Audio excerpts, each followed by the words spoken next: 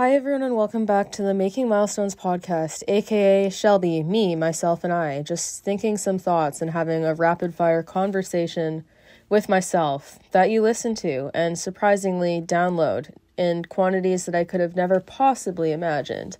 Because this really just is a stream of consciousness podcast. I do very minimal editing on mine, especially if they're not podcasts where I'm interviewing someone or featuring another person in the podcast. It's literally just me talking at myself for extended periods of time and just continuing on and on and on and on. So I really appreciate the support of this podcast. It's insane. Like it's unbelievable because I think my mind can be hard to be in for myself because it's loud and chaotic and gets distracted and goes off in a number of different directions. So it's interesting to see that other people resonate with the way that I explain information and say things when it's so all over the place and like nonstop and disorganized and unscripted. So I appreciate it for those of you who support and listen to this podcast.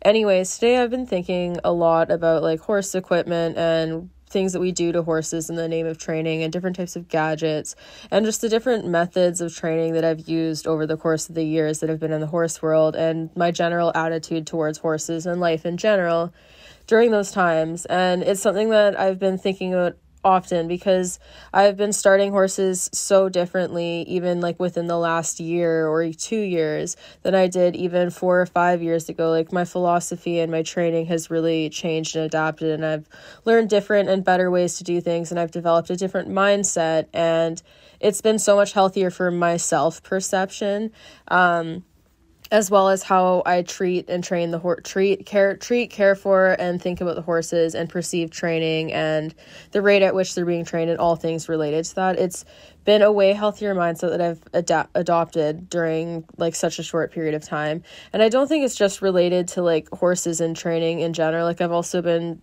taking a different approach to mental health and like going to therapy and doing all different things for myself that I'm sure contribute to it. But like the shift in the horse world, I actually think prompted a lot of those mental health choices for myself, because viewing the horses through a different lens caused me to start viewing myself and my mental health through a different and more compassionate lens, when I'd been very hard on myself and hadn't had put a lot of pressure on myself for things that I didn't actually want without knowing that I didn't actually want them. But we'll get to that. So it's been a huge shift and a huge change. And I think about a lot because I see like comments online that remind me of things that I used to say or things that I used to believe or things that I used to be told. And they're defending things that I now vehemently disagree with, and no longer do and no longer support and haven't done for a number of years.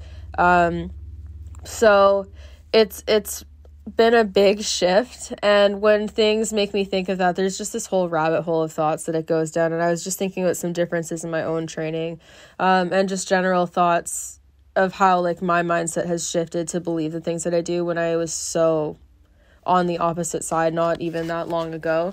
And I wanted to talk about my journey in hopes that other people might resonate with it if they're not currently on the same page. And for people, like I know a lot of the people who like literally hate me and everything I say and just think I know nothing probably don't listen to my podcast because I don't know if they could stomach to listening to me talk nonstop for this long. So if anyone has sound bites that they like from this that might resonate with the people who need to hear it, or might be a different perspective of like explaining something that you've been trying to get through to them, by all means take them out. I always appreciate credit because it is my brain and my voice, but you know, like I also say a lot of stupid shit sometimes and bad jokes. So I mean, you win some, you lose some. But yeah, anyways, feel free to take sound bites and share them or use them in posts if you don't think people will watch the whole podcast, because I'm not really doing an awful lot if I'm only reaching people who are already agreeing with me. But with that said, I know I have reached people that disagree with me, but I think that the podcast in specific allows for like a unique insight on my philosophy and how I think, and also like my past and memories and like different things that I've done, because it allows for such a variety of conversation in a fairly short period of time overall. So I feel like on the podcast, people actually get to know where I'm coming from more, which is unfortunate because the content that people consume the most is usually short stuff on like TikTok, or Twitter and Instagram and stuff, where there's less of an ability for conversation and also less room to thoroughly explain things, or even YouTube, where they don't typically listen to the whole thing, whereas you can listen to a podcast when you're doing something else. So people are more likely to hopefully complete them and actually, or listen to most of them. But yeah, a lot of my other content that I release is listened to on platforms where people are just looking to consume content quickly, so they're quick to make assumptions and jump to different viewpoints and ideas and beliefs of what I think and like where my mindset is coming from, which makes them feel more judged, and also they understand my point less. So I think the podcast allows for me to explain things a little bit better so people can actually understand where my mindset is coming from, and that even when I disagree with something, being like unwilling to say something like, oh yeah, it's totally fine and chill to ride your horse in like X piece of equipment that at its core is about making the horse uncomfortable so that the person can skip steps in training.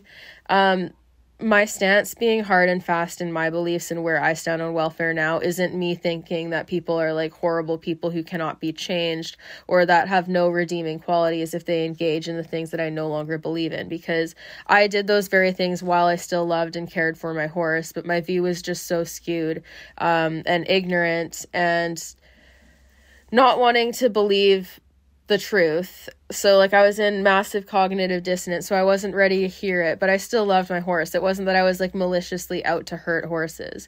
So I can understand that people can hold the beliefs that they do and they can be causing their horses harm in theory without trying to maliciously actually cause harm with the purpose of just being cruel to their horse. Like most horse people aren't actually trying to be deliberately cruel, but there's so many layers to normalize cruelty and just like lack of empathy towards horses that we're encouraged to participate in from such an early point on in training that it's hard to not get into that mindset unless you're very fortunate to have come into the horse world at an age where you're more able to think for yourself and less naive and less likely to take other people's words as gold, or you have really good influences when you come into the horse world, or both, because there's such an echo chamber with these types of normalized practices, and even just like the availability of equipment and all the tack stores you see it at, or how commonly it's suggested by trainers or in Facebook groups or by other riders.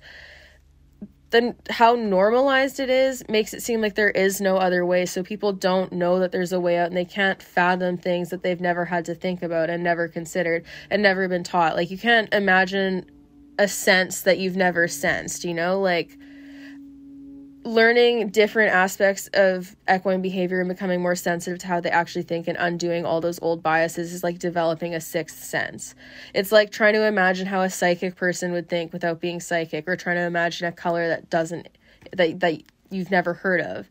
You can't imagine something that to you has never existed, because you can only create things within the confines of the knowledge that you have. So I was locked in that sort of mindset for a while when I was slowly adapting my training practices, because I had been part of such a closed-minded part of the horse world where I had so much abuse normalized in front of me and so many shortcuts handed to me easily that I didn't know how to actually do anything properly.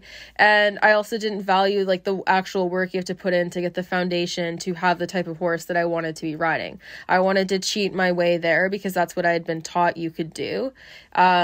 And I wanted to reap all the benefits that I saw of people on highly trained horses who were well trained, who weren't anxious, who had all their needs met, but I wasn't doing all those things for my horses. And because I didn't know that there was another way, and because I didn't know what the contributing factors were to the things about my horse and my riding that bothered me, I didn't know how to address them. So when they didn't get fixed fast enough, or if I didn't have a solution, it would cause me to become frustrated with the horse and like lash out at the horse, or be more likely to take shortcuts that impacted the horse and then work to justify them because I was at like a dead end and I didn't know what to do, and I had no real guidance from trainers who actually knew how to suggest things outside of like, oh, try a new bit, or get after him, discipline him more, and like actually consider how to alter behavior at its source and address the reasons why behavior is going on rather than just constantly looking for the Band-Aid fix. I hadn't ever been taught those skills, so I couldn't consider how to do them. And when I had no other resources, I would just become frustrated with the horse. So it was very easy to take it as like a me versus the horse mentality, where the horse is doing things on purpose and not listening to me and he knows better, rather than blaming myself because I didn't know what else to do and I thought I was doing everything that I could and my guidance was wrong. So it was frustrating when you're constantly trying to seek guidance and get help from other people who you respect in the community, but you're getting the same or similar suggestions, or just judgment that isn't accessible or helpful to you wherever you are. And it was a frustrating place to be. And I think that a lot of that frustration got redirected at the horse because I didn't know how to actually properly address my lack of knowledge or my frustration, honestly, with like how I was having to train my horse and the things that my horse was doing. Like both me and my horse were frustrated and stressed all the time. And I couldn't really properly address why I was stressed or upset at that time. But now that I've made so many changes in how I do things and how I work with horses, I've realized that so much of that frustration and anger that I felt towards horses that caused me to look for shortcuts in training or lash out and punish my horse was actually coming from my lack of willingness to actually want to train like that, but feeling there was no other way. Like I had no other solutions that were being taught and accessible to me that made sense to me. And I had been so misguided for so many years that like completely turning that all around seemed like it could not possibly be true, and that like everyone else was lying to me because so many people had been lying to me about the right way to do things with horses for so many years. So then when you're encountering evidence that's actually factual and like scientifically backed that conflicts what like thousands and thousands of horse people support and what so many people, like a large percentage of people in the community, support directly in front of you, it feels like it has to be fake, because how could it be possible that so many people are doing things in a way that goes against what is at its core best for the horses, be it management or training wise? It feels like the science and people on that side have to be like zealots and like just overzealous about their points and just like taking things to an extreme because it feels so extreme compared to what you have been taught, because we've been so far off base. And that frustration got redirected at my horse again and again and again. It never helps the problem. And even with stuff like training aids, I've been thinking about this. Like, people are seeking the goal of having this well-trained horse that carries itself well and has like properly developed muscle, but they want it quickly because they've been taught by so many role models and other people in the horse world that they can just go out and get these things quickly, and that if you get like X piece of equipment or magical bit, that it'll solve your problems and your horse will get to that point quicker. And it's all about trying to get that quicker, but they're doing it with like well intent because they want their horse to be stronger and better and more able to do things safely and happily, you would hope. But they're going about it in the wrong way, because like let's talk about different types of bits and equipment. Like, even first we'll start with like draw reins or martingale or like anything like that, like Chambon's lunging rigs, Pessoa lunging rigs, anything that has any impact on like the bit or the head and where the horse is carrying itself, but especially things like draw reins and side reins that pull the head in and are about like trying to manufacture a position by pulling the horse's head down. These are used with good intent, trying to teach the horse how to carry themselves properly, but they're missing the mark, because regardless of what the goal is, even if the horse is holding a position that in theory is building the correct muscles, if you force that position for too long past the point of muscular fatigue, the horse is going to have to compensate in some other way using some other part of its body when the muscles that are underdeveloped can no longer sustain what you are asking of them.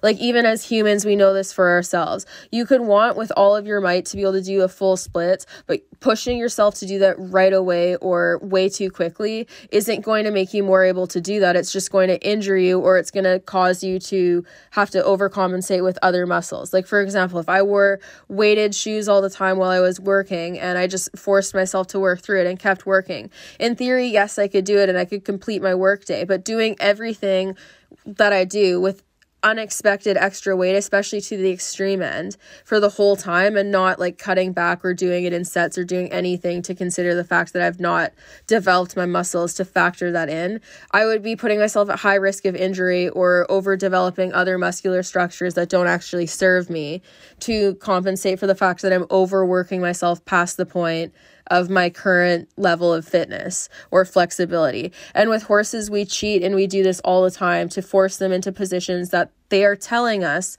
with their behavior and their bodies they are not able to sustain for the amount of time that we are asking. But since people are impatient and they don't want to wait, and they've been allowed in our culture to force horses to do things like that, they just use whatever they can to make it happen quicker.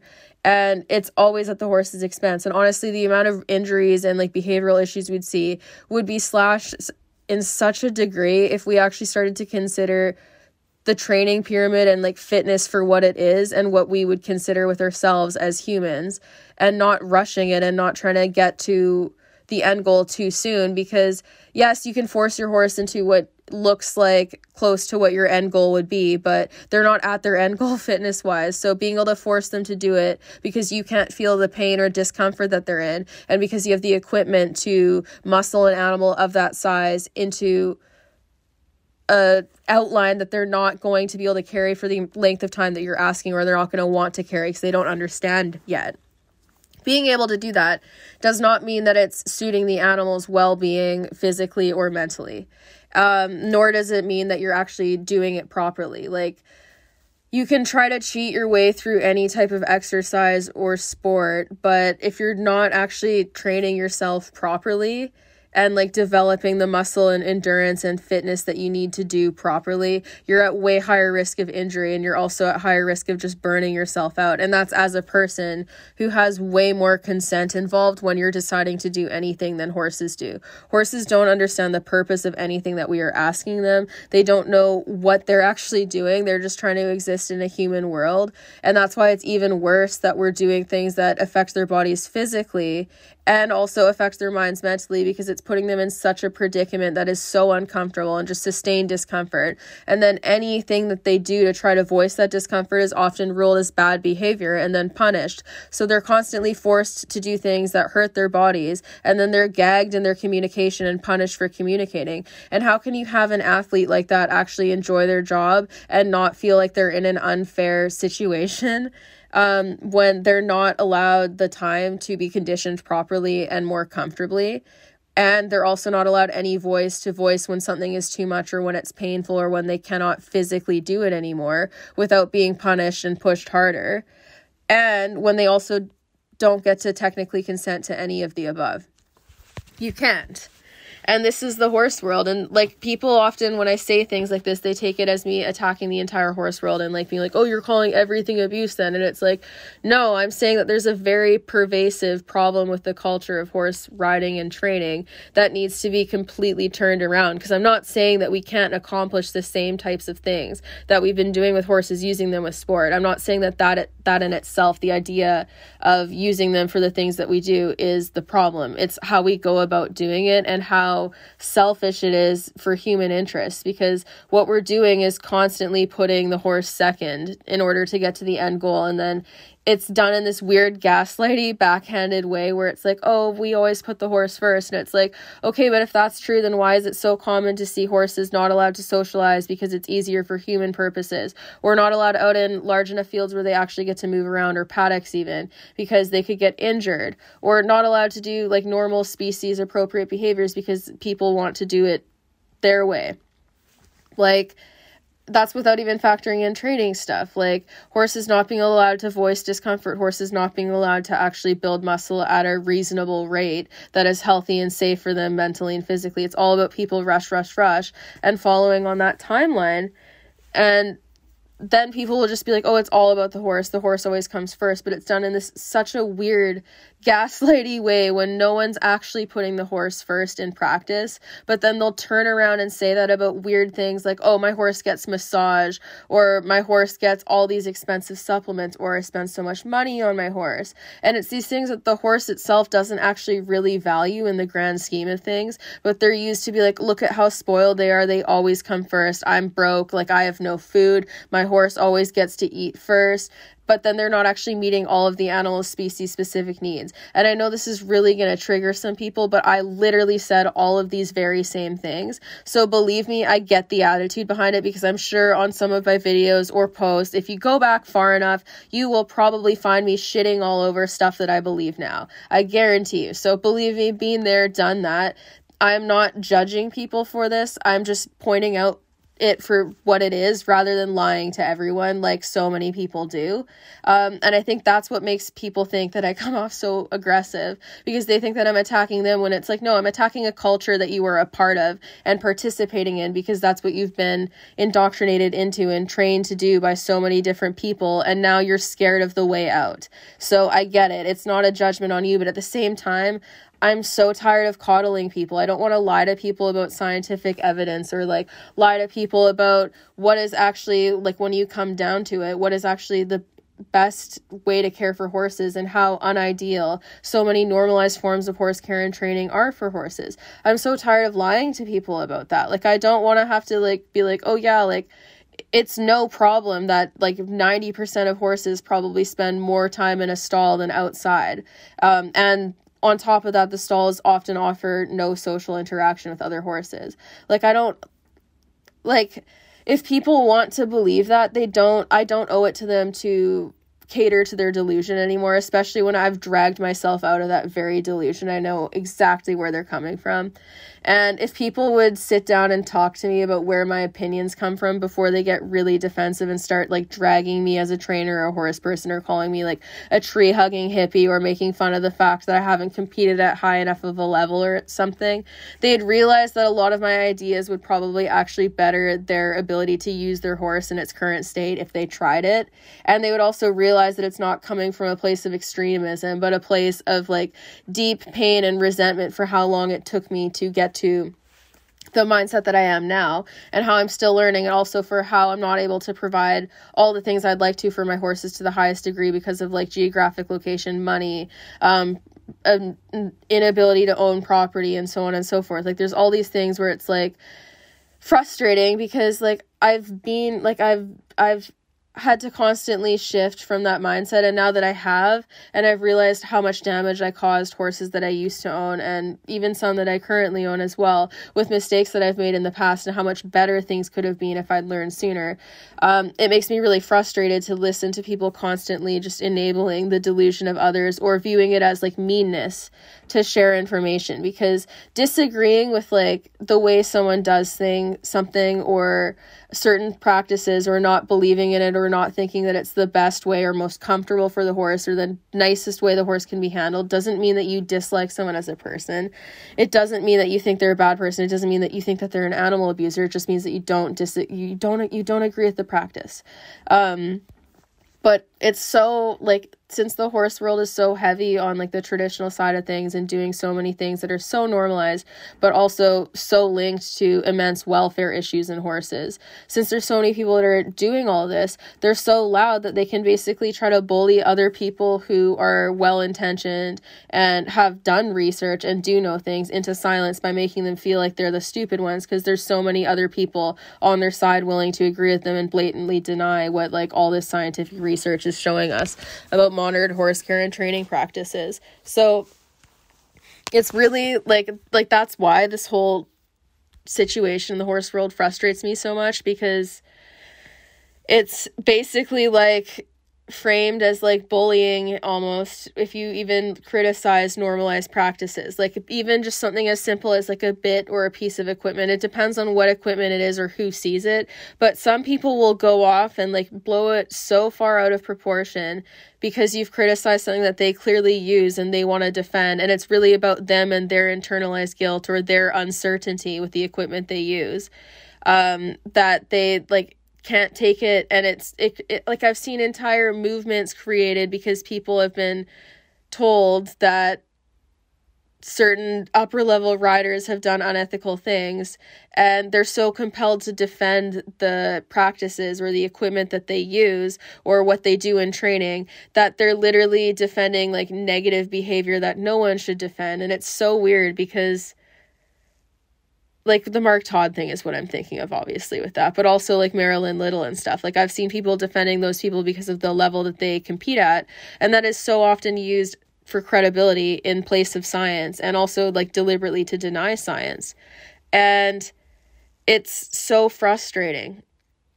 Like, this is why I refuse to kind of, like, just because people's feelings might be hurt by me saying that, like, best case scenario, your horse should be, yes, turned out and have free choice access to forage, and that, like, stalling is largely unnecessary and, like, almost 100% related to personal preference of, like, people and how we've built, like, modern horse care and living situations to be incompatible with what horses are actually supposed to have. Like, that doesn't mean I'm criticizing people who have to use the world that we've created, but it also doesn't mean that I don't think we should have the discussion that we need to in order to start encouraging the building of a new one and starting to modernize what we have. Because even with existing barns and whatnot and existing training practices and training programs, there's ways to better the way we've been doing things and start to alter mindsets that aren't about completely flipping the world on its head and going to the very other extreme. And with like training gadgets and stuff, I think that's a big one, because this isn't to say that any and all training gadgets shouldn't be used, because like something like a running martingale for like a child riding a horse that may or may not throw its head or something can just be a safety thing so they don't get nailed in the head. It doesn't necessarily need to be impeding the horse's every move if it's being used correctly. Should it, in a perfect world, not be necessary at all if the horse is well trained, well managed, not in pain, and like not stressed, and so on and so forth? Yes, absolutely. But is it always realistic in a practical world? No. Now, things like draw reins, 99% of the time, in a practical, reasonable world, if we actually put the work in required to build horses up properly and addressed underlying stress and pain behaviors, stuff like that would be completely unnecessary, because they're largely used to force horses into a position that they're not yet ready to carry. And even a rider with the most excellent hands and the most excellent feel cannot feel exactly when their horse fatigues and can no longer manage the neck position they're asking them to carry, because of the nature of the physics of draw reins. Like, they amplify pressure, they're a pulley system, and that means that when the horse does lean on them, or when they start to fatigue, and when you can't fully see their face and their eye to actually see what their face is doing and how they're looking stress-wise, and also when most people don't know how to read those subtle signs, you have no real way of knowing whether or not your horse needs to relax out of the draw reins and be let out to like change their nose position, stretch their nose out, lift their head, like uninvert, and so on and so forth. And also, even if you're nicely suggesting to your horse to lower your head at their head with draw reins, like some people say, they'll like it's like a suggestion of where they should put their head. It's still a pulley system. So what nicely suggesting is consistently asking the horse to lower their head if you think it is too high. And that is also up to individual interpretation, which again could be asking the horse to carry a position that they're not yet ready to carry, or that they might be carrying for some number of reasons that aren't being considered. So stuff like that, I think, is about the humans' convenience over the actual well-being of the horse. Because honestly, even something like, and people probably think I'm crazy, like people in the show world are probably like, this freaking bitch, like she is so annoying, this tree-hugging bitch. But I'm gonna say it, call me pop clicky bitch, but a target stick. If you want to teach your horse where to carry their neck, you want to know what works better than pulling their head down forcibly by the mouth, assuming they're wearing a bit, because I've literally never seen someone who rides bitless use draw reins. Is that even a thing? Anyways, a target stick.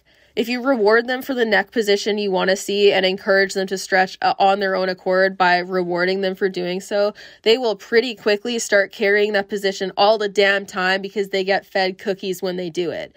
And it's also a very easy way of directing your horse where to carry their head, or even when you're teaching them how to steer reliably. And you can start doing it at liberty if they're not yet at the stage where they can carry it well with a rider, and you can use it for all sorts of things like that. And I've had way more success with that than I ever have had with draw reins. Not that I've used them for years now, but way more success, and like consistent, lasting success where the horse actually builds correct muscles, because they're not having to overcompensate for muscles that they're fatiguing, or muscles that are carrying tension and therefore not being used properly, by using different muscles, incompatible muscles, for what you're actually trying to build, like they do with so many training gimmicks and equipment. Like if you look at so many gadgets and whatnot, their photos, the horses' necks are not properly developed. And the ones that are, I would question if the neck was actually developed using the gimmick itself, or if they just pulled a naturally nice conformed horse who's living out on pasture or in a good program out as a model and threw it on because it looks best. Because it would be very hard. Like, it would be easier to not use a lot of these training gimmicks like the Pessoa system or side reins, or Chambons or Degogs and so on and so forth.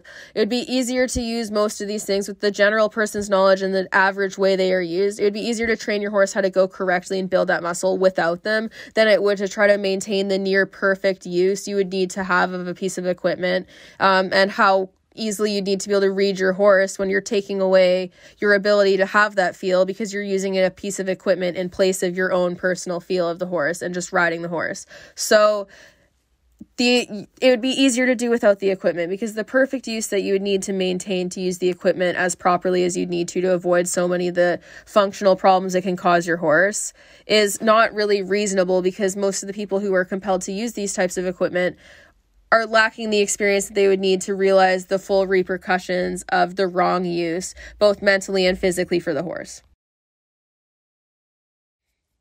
And a lot of people aren't actually taught the proper mechanics of the equipment they're using, or how it works, or why it works.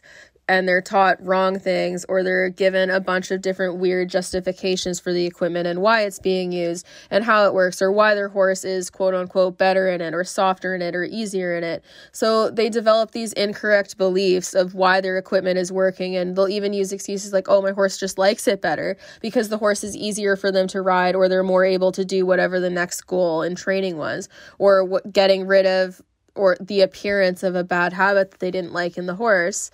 They view that as success in the horse being happier, when really it could just mean that the response has been effectively gagged and ignored. And if you've just gagged communication, you haven't actually addressed the underlying issue. Or if you've just forced your horse into a certain position using equipment to pull their head down, most riders can't actually feel how well their horse is using their core and hind end. Like, a lot of them can't. And a lot of the horses using a lot of these gadgets are heavy on the forehand and dragging their hind end, or not using their core properly. Or even if they start off using their core properly, as soon as they fatigue and can no longer maintain that position and it gets uncomfortable, they start sagging and dragging that hind end because they're not able to maintain it, even if it starts off well.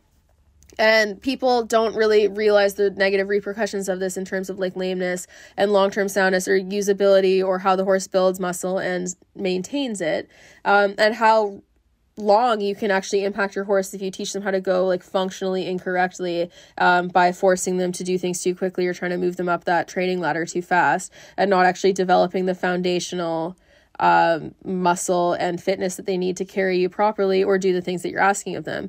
It can be it's so much harder to try to retrain a horse who has been taught how to do things so incorrectly, or has been taught how to like evade the bit and just go inverted and behind the bridle and behind the vertical because of the equipment that they've been ridden in. Trying to retrain that and like untrain that and train them how to do it the right way is so much more difficult than starting off on a blank slate. And a lot of people make their jobs harder by trying to use all these band-aid fixes, all these gadgets and all these gimmicks and different types of methods that are said to be quicker, but then the methods themselves, even if they actually address the singular behavior or whatever the person was trying to achieve with them, they can cause so many other negative follow-up behaviors due to like soundness or mental health repercussions or behavioral repercussions because of the problems that they cause. So really, you're not actually getting much further ahead. And I say this as someone who has done this, because all it like earned me, like with my Arab, for example, the years of just tying his head down with like draw reins or like the 10-ring Arab martingales or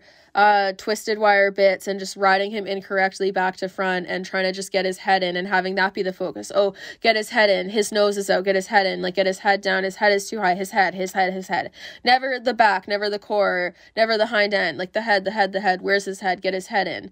And all of the years of that, like that horse developed a sway back so early because he never developed proper top line muscle along the back and never learned how to truly engage himself because we were constantly fighting him on teaching him how to carry himself properly. And naturally, without a rider, he could carry himself very correctly and knew how to move around, but we ruined it because we tried to manufacture all of these different positions, and it caused behavioral problems and also like physical issues like sway back and probably long-term soundness issues, I would imagine, or not necessarily sound issues, just like functional issues with how he would have carried and gone around that would have otherwise been avoided.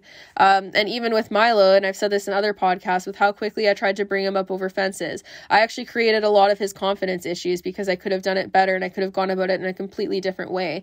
And I could have used a rewards-based system in that regard more so than I did at that point to have made it better for him, and it would have been more successful and he would have developed more correctly, and I also could have addressed his hoof issues sooner. All of those things were things that I could have considered and I could have done better. And realistically, if you can't look back at things that you've done like even 4 to 5 years ago as a rider, like, and say stuff like that, I don't know if you're being fully honest with yourself, because who actually is at that level of perfection? Like, we're constantly learning.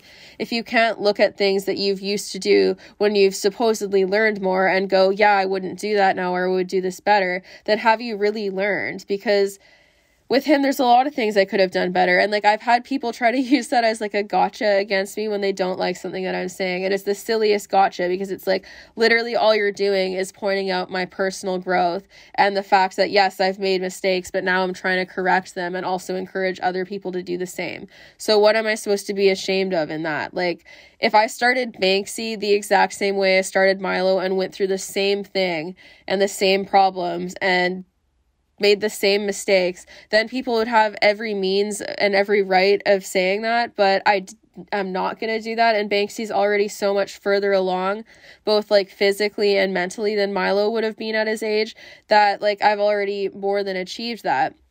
And also, like, even with Milo, like, the jump from, like, my first horse, Farley, to Milo in terms of training and equipment that I used on him was so huge, because Milo's never worn draw reins. Milo's never been ridden in, like, an elevator bit or a gag bit or a pelham or any type of twisted wire bit or any of that. Like, he's never had to deal with a lot of that stuff, even though he had to deal with stuff that he shouldn't have had to deal with due to me being naive at that point.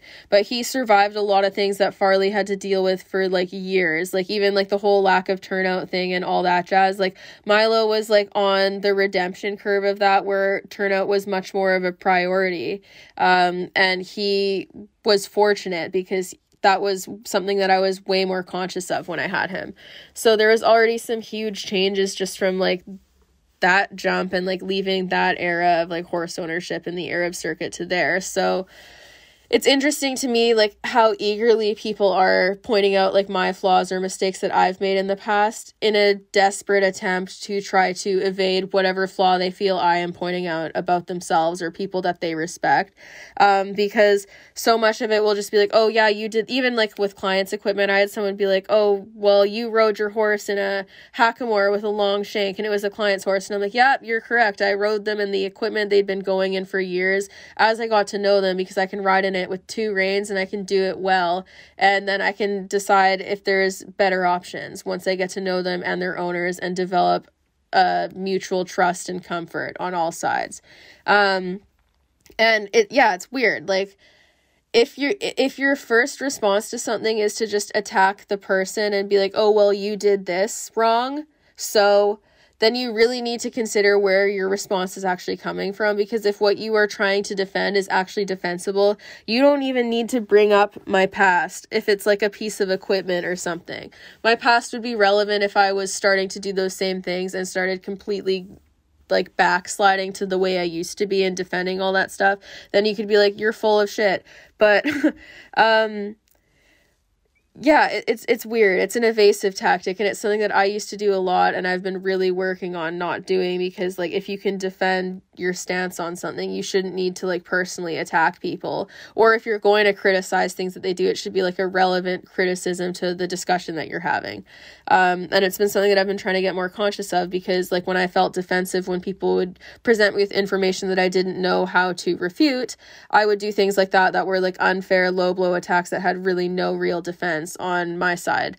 And that was when I wasn't really as open-minded to trying the whole positive reinforcement thing, and when I felt like attacked by a lot of what people people were saying, because it was such a heavy criticism on what I had grown up around so heavily and what I had already started to stray away from and develop more ethical methods than what I had learned. So then being told that like it still wasn't good enough was like a huge trigger for me, and it caused me to like respond to it in a way that wasn't necessarily fair, when really I should have been responding to it with like curiosity and being like, like, well, like, what if this works? Or like trying to understand it a little better than I did, at least, even if people weren't always necessarily presenting it in the right way. But I responded with defensiveness because I already had some like internalized insecurities and misgivings about the way I was doing things with horses. So it was a defensive response. And I see this in a lot of people responding to me, and it's very interesting. Like, I enjoy having conversations with people who are like very much on the opposite side to me, because it's interesting. It reminds me of like how I used to respond to things and how I used to do things with my horses and justifications that I used to use. But it's also really frustrating sometimes, because you're just like, wow, you're really laying into this. And also like where I stand on like my socials and stuff, where I would say it's like a little bit different than maybe the average person on social media, where like I'm posting a lot of videos just to my own account. So the way I view discussion is that if someone thinks I'm just a moron and really doesn't agree with what I say, and like what I'm saying is not harming horses, if they don't care and they just think I'm full of shit and I know nothing, then they don't need to like personally attack me. But when people make this whole hate parade about me, and dedicate like days and days and days or weeks and weeks just to like personally insulting me and commenting on all my different videos, or making a bunch of different videos about me, and like about me in specific, not the points that I was making. Attacking points that I make is totally fine. But as soon as you start going, oh, you're just like a stupid idiot trainer who has no real credentials, it's like, that is, first of all, untrue, like just objectively untrue. And it's just like, what does that have to do with any information that I'm putting out, especially if the info being used is not coming from me, myself, and I. But it's interesting, is when people respond that way, it tells me right away that it's like more about themselves than it is actually about me. They're lashing out at me and I'm just the mere fixture for their anger and animosity. Because honestly, most of the videos that I put out most of the information I put out in my videos is not coming from myself. It's coming from people who have more experience in the horse world, who have already studied these things and experimented with them. And yeah, some of it I have realized in like my personal work with horses and noticed that it's like upheld anecdotally for myself. But a lot of it is research based and also just like functionally based with like the physics and mechanics of how equipment works and acts on a living body biomechanically. So most of it's not actually coming from my personal opinion when we're discussing science-based things and like ethics things. So when people use me as like the spotlight for all of their animosity and just like fixate on trying to discredit me rather than the point being made or where that point is coming from, it's really eye-opening, because I see it so often in the horse world, and I saw it in myself, and I used to do the very same thing. And it's all about trying to evade any accountability and trying to evade reconsidering how we structure our horse world and how we train our horses and how we care for our horses and how we consider the equipment that we use on our horses. Because generally speaking, there's room for improvement in any type of industry. And like, especially when we're talking like even just like apparel, let alone like equipment like bits or like different types of training gadgets and whatnot. When so much of the world is catered towards us as humans, there's a lot of room for improvement when we're starting to consider animal welfare more. And a lot of what I criticize is in consideration for the horse and like their well-being mentally and physically. And if people want to pretend that they're caring about the well-being of the horse, or if they actually want to have that be a forethought for them, and at the top of their concerns for their horse, if that's actually what they want and if that's how they want to be perceived as a horse person, then that comes with considering the fact that a lot of the normalized equipment that you've traditionally used might not necessarily be at its peak in terms of comfort and ethicality for the horse.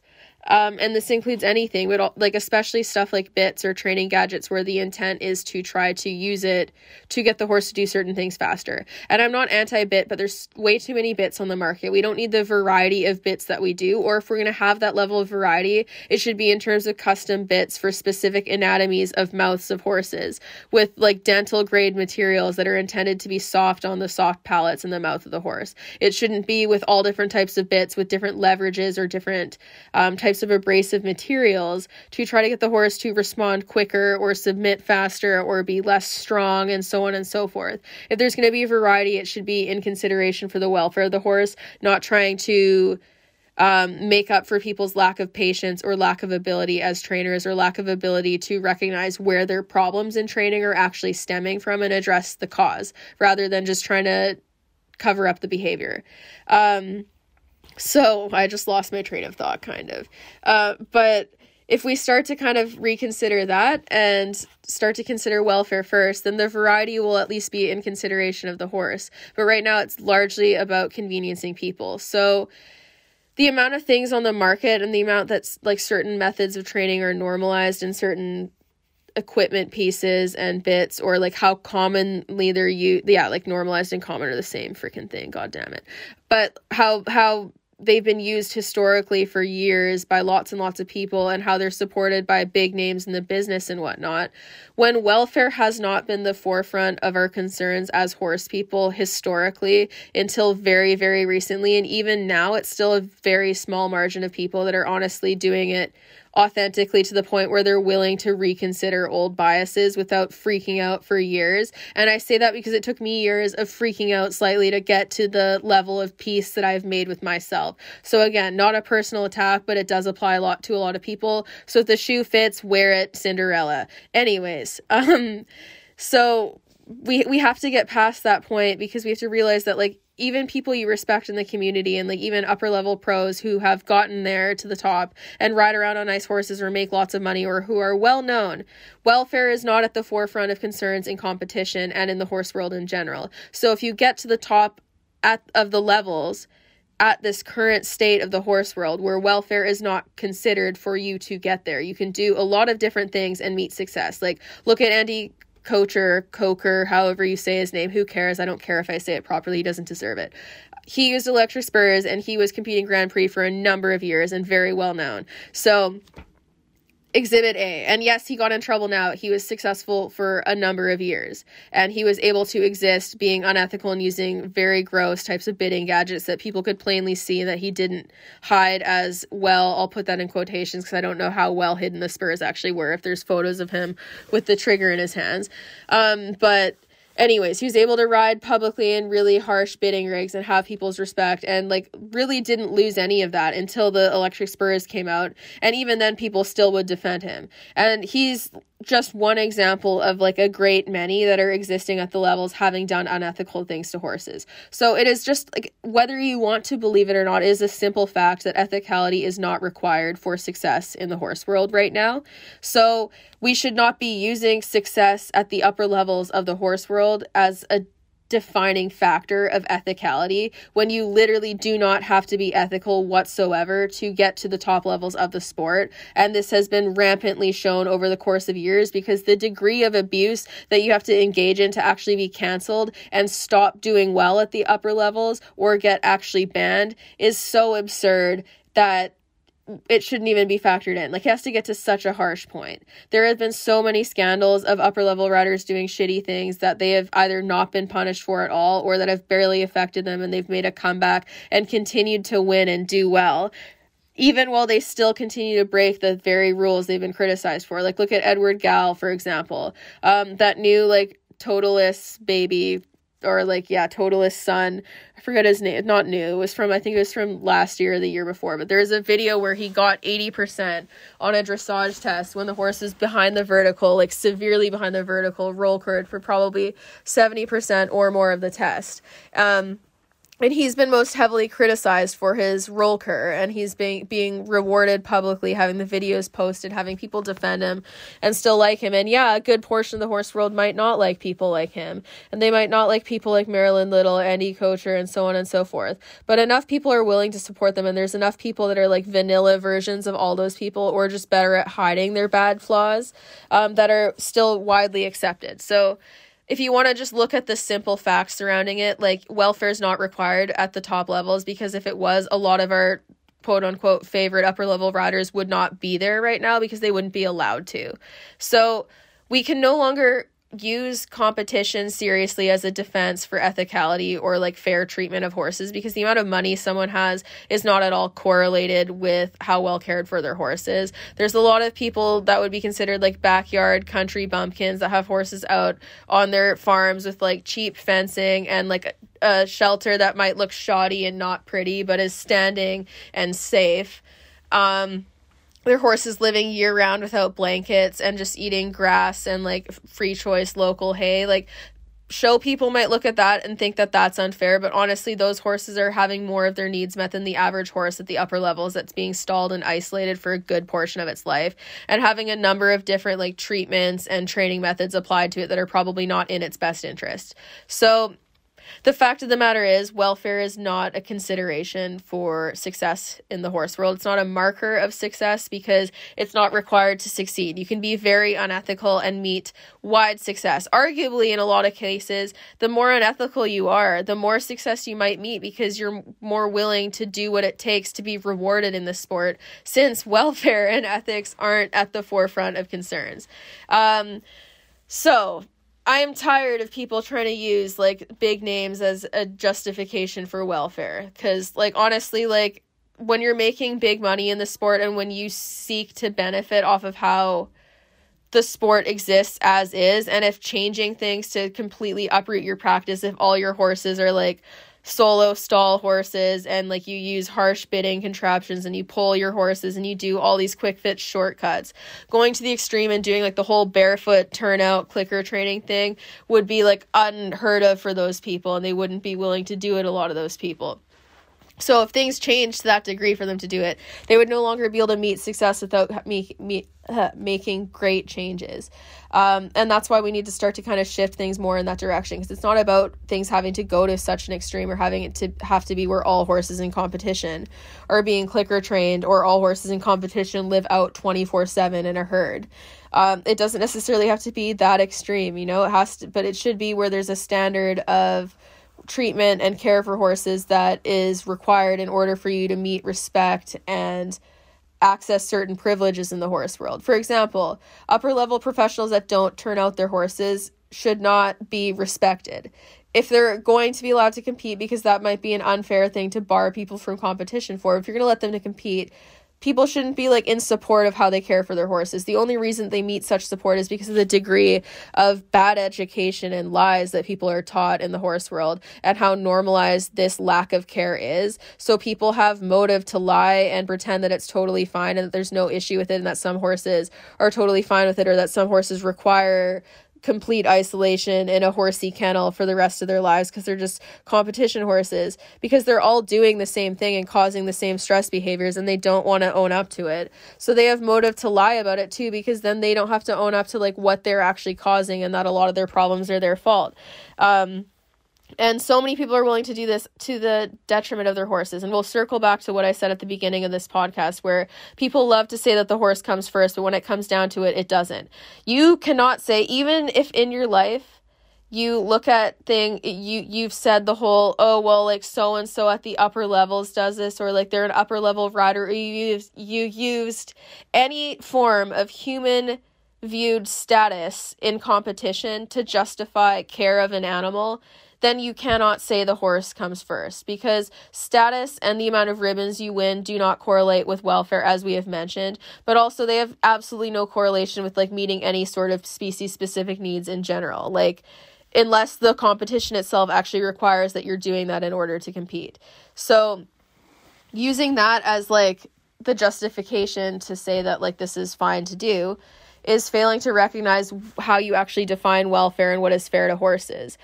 Just because a lot of people in competition do the same things and get away with it and have horses who are quote unquote quirky, doesn't mean that the horses actually need that care. Actually, on the flip side, especially if you look at scientific research and actual statistics surrounding this, those horses that are quirky and weird or can't handle being around other horses or can't handle being out in a bigger pen because they go crazy are like that because of the way they've been cared for, not because of the sport they're in. It's the sport that normalizes this lack of care, not the lack of care that it's the sport the people within the sport that normalize the lack of care that causes these behaviors, not the sport that causes these behaviors themselves. It's the care that is normalized in the sport, because there's people who do things well that have these awesome horses who have none of the quirks of these upper level competition horses or top level race horses or so on and so forth. And it's because of how they've been handled. And attributing it to anything other than that is doing people a disservice. Like, obviously, genetically and behaviorally, there's going to be some level of variation, but competition horses aren't nutcases who cannot handle socializing with herd animals as they are intended to because they're competition horses. They're like that because of how they are treated as competition horses by the people in control of their care. When you care for them properly and when they're raised properly, even when they're at the peak of their sport, even if they may have other quirks that are unrelated to like management and so on, it's not... They don't change. They don't suddenly become a species anomaly because of the sport. And yes, we've bred breed-specific traits to like cater to doing certain sports, but none of those traits breed out horses' needs for companionship and like foraging and moving around. Like, all of those are just innate needs of the animal that we use for sport. And people use competition and like what the horse does as an excuse for their treatment and their care all the time. Like, the amount of times I heard, oh, you don't ride Western, you can't criticize this, or you've never competed at this level, you can't criticize this, or you've never ridden a horse of this caliber, so you can't criticize this, or this genetic breed horse, you don't understand. And it's just all these little excuses essentially to put blame directly back onto the horse and take any responsibility off of the people for their behavior. And then these are the same people that'll say never blame the horse. Like, we can't say that anymore because we constantly be blaming the horse, literally constantly, with the equipment we use, with the justifications we use for their treatment, with the defenses we use to try to silence any type of criticism relating to common welfare practice of horses, with how we try to shut people up when they express concern for equine welfare in general, because out of fear that we're going to lose things that we want to continue doing. You can't say that the horse comes first if at any chance you choose to protect yourself and your use of your horse over the horse's well-being itself. And that is what the horse world has consistently done with so many things that we normalize and do.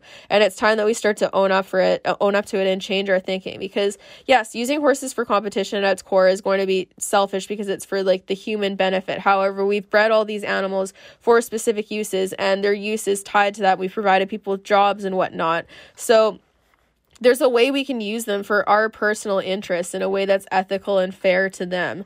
And we aren't currently doing that on a mass enough scale. So it's time that we start to shift it, and it'll benefit everybody. I promise. Like, honestly, benefiting equine welfare will make them more reliable in sport and more willing to do what they are being asked because they're not freaking miserable.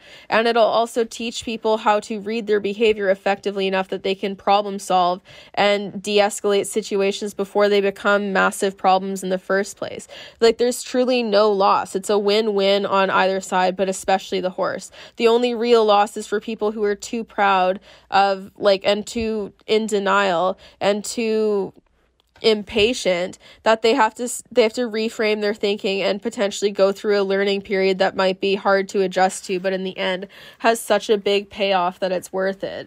And like, again, I say all of these judgments that I have about these equipments and like training practices and normalized attitudes in the horse world are because I was like complicit in that for so many years, and I actively engaged in those very mindsets and very much believed in them and defended them and was quick to defend so many different people. Like, I even freaking defended Bob Baffert at one time because I was stupid and I didn't look far enough into it first and actually see the degree of atrocities he committed, and I wanted to protect the horse world by defending him, even though he's not defensible. There's a lot of people that just aren't defensible, and if we don't want them to speak for the horse world as a whole, then we need to not continue defending the behaviors that they engage in, that we feel paint the horse world in a bad light. Like, instead of constantly trying to protect and cover up and be like, not all people are like that, or like, some people have soft hands and can use those things ethically. It's like, who cares if it's only some? Like, people need to, like, especially when it's like such a few some, or if the equipment itself is just so inherently aversive that the few some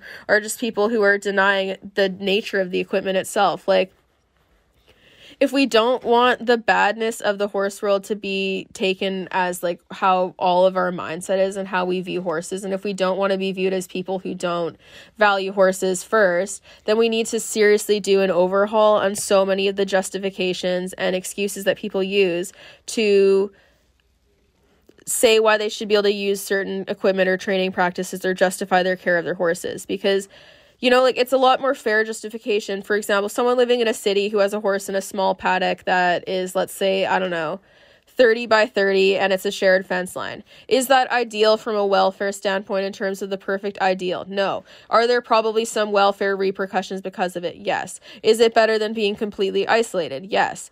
If you talk about like the importance of socialization and herd turnout and movement for horses, and someone's justification for their horse living like that is, I live in the city and this is all that is currently available to me, that is a much more fair justification than trying to be like, oh, well, my horse just doesn't like other horses. Because one is trying to deny the presence of a very abnormal behavioral anomaly and very clear sign of stress, and one is acknowledging the fact that your situation is not ideal and that you're making do with what you can, and it implies that you are going to do extra enrichment to make up for what the situation might be missing out on, or at least try to enrich where you can.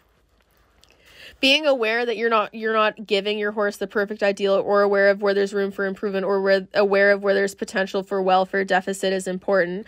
And it doesn't make you a bad owner to admit to that. In fact, it makes you a good one because you're actually being honest and realistic instead of covering up your ego at your animal's expense. Like, people have dragged me for the size of turnout that my horses are in. And honestly, like, I work as hard as I do to provide a better life for my horse. They're going to retire on their Black Beauty style acreage with forest and like creeks and shit, and all together in a herd once I can afford to give that to them. In their current situation, I've mentioned this in other podcasts, like, they have a very large area for where I am, especially when you don't own land and when you're either having to rent or board. Like, they're very fortunate for my area, and if I were to like sell them, unless I sold them very far out of area, which would be risk for sight unseen, they would likely be going into something less ideal, like less of a herd setup or smaller. And if I move away, it's not necessarily going to be a better situation, and finding like a rental property is hard.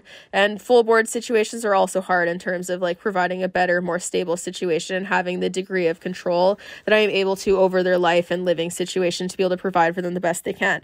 But with that said, would it be better for them welfare-wise for their turnout to be larger? Yes, absolutely.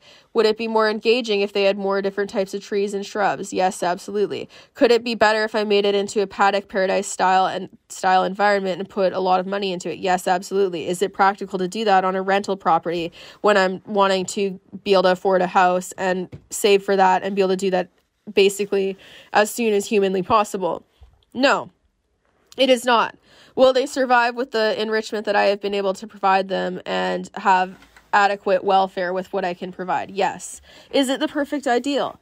No. Does it get muddy here in the winter? Yes. Do I live in a rainforest? Yes. Did I try to improve the footing this past winter? Yes. Did it all wash away from an unexpected atmospheric river like nothing we have ever seen before? Also, yes. Again, not ideal for horses to be in a wet environment consistently, not ideal, but this year was unexpected, and all we can do is seek to improve for the next time and do better with what we can. But like, being able to admit where there's certain areas of improvement, even if it's not ability to immediately improve, or where there's areas of consideration when you're trying to like basically measure your horse's welfare and how much you're providing for them. Being honest with yourself about that isn't saying that you're a bad owner. It's being objective and looking at things objectively. Like, a lot of animals that we have in captivity aren't necessarily living in perfectly ideal environments, but it all starts with owners becoming more aware of like what they can make up for and where certain stress behaviors are popping up, and how to acknowledge those. Like, if my horses started weaving or doing some type of stereotypic behavior or some major behavioral change, an indicator of stress, it'd be a huge red flag to me. That would be an indicator I need to change something immediately, or some other type of health issue that's like an immediate need for change. If something like that arose, I would address it as needed and it would be something that I would factor in. But like when your animals are content and you're able to provide for them in the situation they're in to the best of your ability, and you're able to make up for any potential deficits that the situation provides, that's called being a proactive owner. So most of what I criticize isn't about being perfect. And it's also like, this is also directed at people who don't own their own horses, because you largely are at the mercy of what equipment you have to use. All you can do is make the best of the situation you're in and be proactive and self-aware enough, because even if you're riding in a harsh bit that you don't want to ride in, for example, being aware of the fact that it's something that you don't want to consistently do if you had full control over it, or aware of the fact that it's harsher and likely more uncomfortable for your horse, allows you to soften your own behavior and change your awareness of how you're using it, even if you still have to use it because it's not your horse. And same with like having your horse in a stalled environment for whatever the reason is. Like I don't care. Like I would say long term, if it's a healthy horse, really try to change the situation. But regardless, being aware that that impacts their welfare and that it can cause behavioral issues will make you more sensitive and aware of why your horse may be exhibiting certain behavioral issues. And then you can be more conscious of why they may be behaving a certain way under saddle or in hand or having certain difficulties, and less likely to react in a way where you're going to be blaming the horse for their behavior and punishing them. It's not even necessarily about changing the care immediately or at all. It's about changing and reframing your mindset to be more considerate and empathetic of your horse. And that's really all it is. It's not about perfection. It's not about trying to immediately go to the other side of what someone thinks is the best for your horse. And like when I'm sharing stuff about turnout and bit equipment and whatnot, it's not me saying you have to do exactly as I do or I hate you. It's me saying, hey, these are some considerations that I did not consider when I was doing these very same things that I'm now considering now, and that this is why I'm encouraging people not to use them. Because as far as I'm concerned, like if a management or training practice or a certain piece of equipment has a much higher chance of causing physical or mental distress to an animal, it is more fair to be hypercritical of that than it is to expect people to just sweepingly give everyone a free pass when they're seeing things misused or mismanaged or causing animals high levels of distress. Because being critical of things that have the most potential to cause harm is fair, because it's coming from a place of empathy, even if in theory some people may be able to use such things so perfectly that they don't cause any issue. That's coming from a place of empathy. So whether or not you agree with the extreme that someone takes something to, what you need to understand is that the dislike for certain management situations, training methods, or equipments are coming from a place of empathy and concern for the amount of damage that they can cause to the animals that don't handle it as well. Whereas the defense of a lot of this harsh equipment and these harsh methods are coming from a place of defending human convenience. It's not really about considering the horse, because statistically, a lot of the most aversive methods and equipment that we use are really criticized in science and training of horses. So that means that like when there's a high potential for it to cause welfare deficit, vehemently defending those very practices and to the point where you don't think anyone should criticize them is coming from a place of seeking to defend yourself rather than for the well-being of the horse. So that's the clear difference between both of these sides that I see, especially when people refuse to consider the validity of science and really just want to argue the fact that their horse is some genetic anomaly or is just like some special little boy who is way different than what horses as a species have been shown to be. Because the odds of that actually being true are so slim. And even if you own the one horse or like the 0.0000001% of horses that are just like some sort of anomaly, that they like something very aversive, or they don't need to be around other horses, or they don't like forage, or so on and so forth. If you have that one horse that is the anomaly, what you need to realize is that horse is the exception to the rule. So it's not a reason for you to argue against the rule. It's a reason for you to nod and go, the rule still exists for the vast majority. My horse is just a genetic freak, or is like this because of past trauma, or this, that, or the other thing, or some rare health issue, so on and so forth. having the exceptions to the rule, if you're aware that it's the exceptions to the rule, then when people are criticizing traditional practices that are impacting the masses of horses negatively, you can understand that they're not criticizing people like you who have that one anomaly. But with that said, a lot of people who think that they have that quirky little boy who is different than everyone else are just saying that to excuse themselves and justify their motives behind training or their care practices, so they don't have to think about the harder aspect and consider where the behavioral problems are coming from. Once again, speaking from experience. So if it hits and it strikes a chord, I apologize. But again, largely with these podcasts, I'm criticizing my past self. And unfortunately, it seems my past self applies to an awful lot of people who get triggered by what I say. But yeah, if your horse is an anomaly, don't argue against the rule for an anomaly. We need to recognize what as a species serves to benefit the vast majority of horses. And there's a very clear trend, and even across other species, like punishment has a lot of negative implications and rewards-based training has a lot of positive, really pleasant implications for animal welfare and also their participation in training. So it's not just horses. So like, that's the thing that weirds me out about like this whole, aspect of people defending so many of like the very scientifically criticized aspects of horse training and care, is that like they're not even just applying to horses. Like the trends in training animals are consistent across pretty much any species you can imagine. So when you have the degree of horse studies we do that show the welfare implications from a lot of stressful traditional methods versus how positive rewards-based training can go in training and how it mitigates risk to horse and human for injury. When you're comparing those things, and we have the amount of studies on horses that we do depicting those trends, along with all of the same trends on all sorts of different species that are comparable to horses intelligence-wise and also species type-wise, there's really no reason to believe that it doesn't apply to horses just because so many of the horse people in the world are in denial of that fact.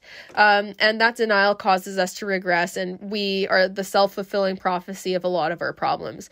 A lot of the problems that people have with their horses that they use to justify their treatment and care of the horse are actually directly contributed to the welfare implications that the treatment and care cause, within reason. But like, a lot of the issues people have with their horses under saddle are directly related to management or tack fit or the equipment that they use. And people are encouraged to go get more equipment or get harsher or correct their horse more or tire them out more or do all these things to try to gag their behavioral response and get them to listen better. But they're not actually encouraged to address the problem from the source. So then they're perpetually looking to solve a problem that they just continue creating in different ways because all they're doing is suppressing the behavior. And then other problems will always continue arising because you're never actually fully addressing the issues at hand. You're just constantly slapping a band-aid over it. And I had people tell me this way back when, but I never realized it for what it was because the problems that would arise, I couldn't correlate as being directed to the things that I was doing to cause them because they didn't seem correlated. Like my Arabian bolting on me all the time when I was riding, I couldn't consider that was related to him not being turned out enough until I learned about how much turnout impacts behavior and linking it to those very things. And once I did, it was so clear and so obvious. But it took me getting to all those stages before I really realized. So I guess this podcast is kind of just about encouraging people when you hear things and when they make you feel triggered because you feel like they're criticizing something that you do with your horse that you think is fine. Get curious and maybe look into why, or ask the person why they feel that way, or ask the person what made them consider coming to that conclusion, or if they have any studies you can read up on, or any articles, or how they do things. Like, get curious and ask why. Don't just assume it's coming from a place of hatred and judgment about what you're doing or a place of calling you an abuser, because like I said, this is a rampant problem that is arguably impacting the vast majority of the horse world in terms of like management and training practices not being ethicality first, or having things that cause welfare deficits and behavioral problems being taught in mass practice. It's taught to so many different people that like most people are guilty, even people who are now trying to show you different ways of doing things. Most of them were guilty of doing the very same things as you at some point. So it's not people saying that you're completely unforgivable or that you're the worst or that they're saying that you abuse your horse or you don't love them, but also like we've all lied to ourselves at some point, and some of us might still be lying when we say we put the horse first, because if that were true, there's a lot of things that we could no longer justify that are continuously justified. And honestly, even still, like most people can't say they always put their horse first, because sometimes yourself comes first, and it doesn't mean that putting yourself first has to negatively impact the horse's welfare every time. But when it's done consistently and when it's overriding their welfare all of the time, then yes, it does. But putting yourself first in certain situations doesn't necessarily need to impact your horse negatively. It depends on the situation. So we no longer can justify people saying they put the horse first, or like having that be like a horse world norm to say in like all barns, when it's not actually reflected and upheld in practice. And that is like the frustrating thing for me, is watching people continuously defend things that are not ethical or fair, or when there's a better way and they're just not willing to consider or own up to things that are like literal proven facts about like horse care or well-being or their behavior, and they're just in denial. But then they claim that they're in it for the horse, and it's like, if you're in it for the horse, where is the desire for continued learning? Where is the humility and the willingness to own up to mistakes and consider that maybe you didn't know enough about equine behavior, or that maybe there's more to be learned, or that maybe you have been taught things incorrectly? Because if the horse comes first, then that comes above your ego, which means that if you have the potential to learn information that could benefit your horse positively and their welfare positively, you should be jumping at that chance if the horse truly comes first. And so few horse people do that, including myself, because they jump to defend themselves first, which is putting yourself first. It's not putting your horse first in that state, because your horse is voiceless. They can't advocate for themselves. They can't insist that you do things a certain way for their well-being. All they can do is try to show you through their behavior, which they often try to do very loudly, and people consistently ignore it. But they can't advocate for themselves. So in order to truly put them first, you really have to be listening and going out of your way to advocate for them, which sometimes means often means putting yourself in a place of discomfort and potentially being exposed to information that might turn your world upside down and completely change the way you thought about everything, as has happened with a lot of horse people. And it was really hard to deal with at first. And honestly, even now it's still hard, because I am really hard on myself and try to operate on like perfection, especially with like my personal horses. Like I have very high expectations for their care and like what I want to do with them in training and how I want them to behave and like how well I want training sessions to always go, so that when they don't go up to my standards, it can be hard. But like completely changing my thought process and kind of becoming more curious and humble and taking their behavior as feedback more, rather than getting upset and kind of getting frustrated at myself and like my ability to do things, and then inadvertently taking it in training like how I have in the past. I get curious, and when they respond a certain way, I'm like, okay, why did they do that? How can I do this better next time? What can I do to improve on this? And become more conscious of areas of improvement in their behavior, even if it's little.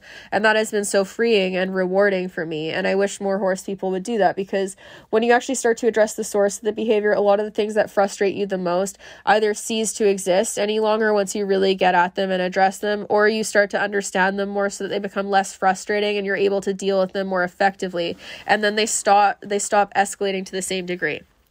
So these are all things to consider when you're looking at different types of training practices or equipment. And I know I've been kind of vague on like specifics of training, but basically I just mean traditional practices where the horse's behavior is largely not being considered to the degree it needs to, and there's a lot of like normalized distress and poor care practice that is seen at a rampant level in the horse world, and that needs to change. And the only way we can change that is by having this conversation and people actually putting the horse first and putting their ego aside and having conversations, even if they're difficult, about how we can start to modernize and address the horse world and make things better for horses. Because if everyone gets together and does that, and we can come to areas of compromise, even if it's not the full perfect extent, it's going to improve welfare at the very least for both horses and humans. And that starts with the conversation. Rather than just seeking to protect the way things are at the expense of horses. Because again, horse people, I'm sure everyone listening to this, if you haven't, I'm surprised, because literally every horse person I've ever met has always said like the horse always comes first. if this is true, then if the horse comes first, that means welfare discussion should be welcomed and encouraged at any point, because even if you think someone is off base, the intent is improving the welfare of the horse and for the well-being of the horse. So even if they're off base, they're still well-intentioned, and if the horse always comes first, then the discussion of their welfare should always be welcomed, because wanting to improve welfare is putting the horse first, full stop. That is doing it at its core. So just something to consider.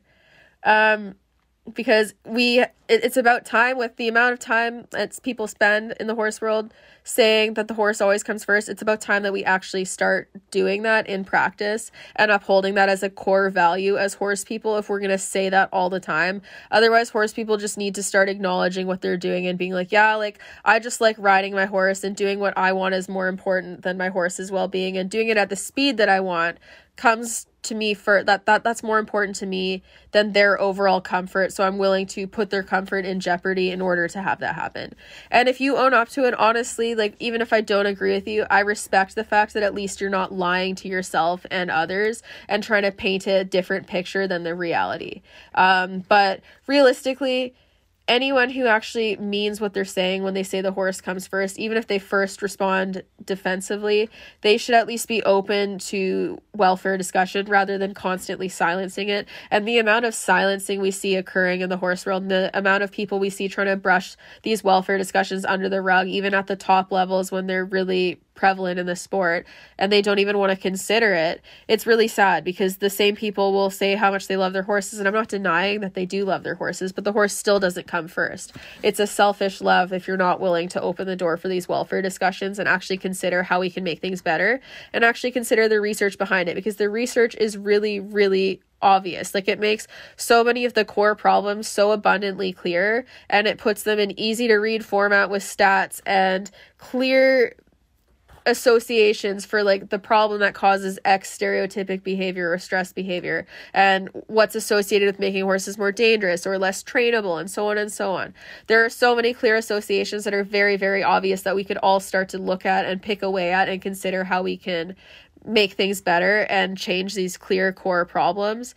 And that starts with people actually, like, having the, like, bazongas to do that, like, having the guts to do that, having the guts to, like, let go and put your ego aside and admit, like, hey, yeah, we could be doing things better. Because, like, I don't know, I think it's way more embarrassing to just be so insistent that you're right that you just continue doing the wrong thing until you're dead, and then your legacy is just that you were digging your heels into doing the wrong thing until the day you died, despite all the evidence in front of you showing you that it's wrong.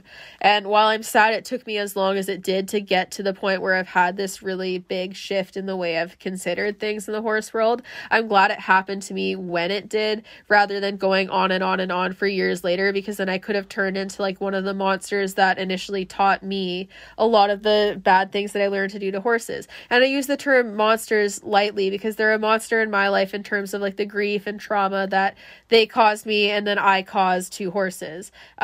Them themselves, they do have redeeming qualities, and, like, I'm not denying that these people still love and care about their horses, but again, it's a selfish love that there's a lot of manipulation and gaslighting in, where they're even gaslighting themselves into believing certain things. But the people themselves aren't necessarily bad people, but they're enabling themselves in doing bad things by consistently engaging in the manipulation of themselves and others, and denial of information and cognitive dissonance. And yeah, so again, I use monsters lightly. If you are listening to this and you feel like you are one of those monsters because you may have trained me at some point, just know that I'm not saying you are a completely terrible person, but I would encourage you to change your ways if you're still engaging in the same practices, because I saw some shit, man. But yeah, so everyone can change. Everyone can better themselves. It's better to do it today than it is never. So whether you're ready to make the jump now or in 10 years, it's better late than never. And it's also better that you start off slowly and just try some things and start becoming curious and just open to, like, listening to things that you disagree with or that you're not sure of, than it is to just become vehemently against it. And I say this in relation to things that are actually, like, credible and scientifically founded. This doesn't mean you need to become open to things that are about like ignorantly supporting training methods or equipment that is largely linked to an aversive nature of training. It's about the actual tangible proven things and just becoming more open-minded to that and how it might shift your focus as a horse person and trainer. Just some food for thought. This was a really, really like all over the place one. My Vyvanse has worn off from the day, which is honestly like largely when I record these, so I apologize. But yeah, so that's that. I need to go drink some water and go do some things. But anyways, thank you for listening. Just food for thought for horse people, for literally anyone to consider. I know I covered a lot of topics here and it can come off very attacky, but that's not what I'm trying to do. I'm just kind of trying to expose this mindset for what it is, because I think a lot of people aren't honest to themselves with like how they're actually justifying things in their head and in practice, and how their actions actually reflect the values that they claim they have. So yeah, that's that. There's always room for improvement and change. Like, it's never too late. Don't beat yourself up. Doing bad things in the past doesn't mean that you can't become better in the future and learn how to be more kind and empathetic. All you can do to make up for the bad things you've done to horses in the past is try to advocate for them louder and care for them better in the future. That's all you can do, unless you have a time machine. In that case, you can do anything, and you can become like the next. Maybe that's what Michael Young did, because he seems to have no freaking scandals at this point. It will literally break my heart if that man abuses his horses. Anyways, thank you for listening to this mishmash of a podcast. I really appreciate it. As always, thank you for supporting the podcast. And yeah, my bridle's restocked today, so if you want to shop the first restocking, there's some in stock. I have another shipment coming in soon, so if this one does sell out, there will be another one coming in shortly. So you can check those out. We're having some big sales on my saddle pad sets and saddle pads, and also some apparel items as well, so you can shop all of that in the sale when you buy a bridle. If you buy a bridle, I encourage you to check it out. All the proceeds are still going towards Milo's immense vet bills and just catching up from that, so I really appreciate the support of my business. And if you like my podcast and you're interested in any training tutorials or training help or behind the scenes stuff, I encourage you to check out my Patreon. It helps support the podcast and just my other endeavors like that, through like allowing people to subscribe for as little as $1 a month. There's all sorts of different tiers depending on what you're looking to access, be it like training help, tutorials, just general support of the podcast, and some behind the scenes product development, and so on and so forth. But you can check all that out on patreon.com/SDEQUUS, and you can shop my bridles at Amore Equestrian, AMORE equestrian.ca, on the milestone tab. That's where all my products are. There's the apparel, the saddle pads, and the bridles. Highly recommend checking it out. I really appreciate the support. Still trying to build this business. It's a small business, so there's a lot of difficulty for getting these startups off their feet, especially as a singular human being who is not a business person, is just trying to be one. So the support, like the sharing of posts and like all of that, like whether you actually buy things or you're just sharing or following the business or liking the business or recommending it to people, like it's so helpful and I really appreciate it. And same with like even sharing the podcast, listening to the podcast, commenting on the podcast, all that stuff is really meaningful, and I really, really appreciate it. So thank you again, everyone. And also for anyone who's interested in testing out Mad Barn supplements, you can use my code SDEQUUS for a discount on your order, and they also have free diet analysis. I've had my horses on them for like the last 8 months now, and they're doing fantastic. I'm a huge fan of their products, not sponsored, just really happy with their product, and I really enjoy it. So anyways, thank you all for listening to this mishmash of a podcast. I really appreciate the support and how many people like and appreciate this podcast. And if you know anyone who might need to give this a listen and you think it might help, please send them my way. And if anyone has good results getting through to anyone or themselves using any of the podcasts, I always love hearing those stories. It makes me feel good about myself. So anyways, thank you. I really appreciate all of you. Have a great day, and yeah, don't forget to check out the sales. Bye.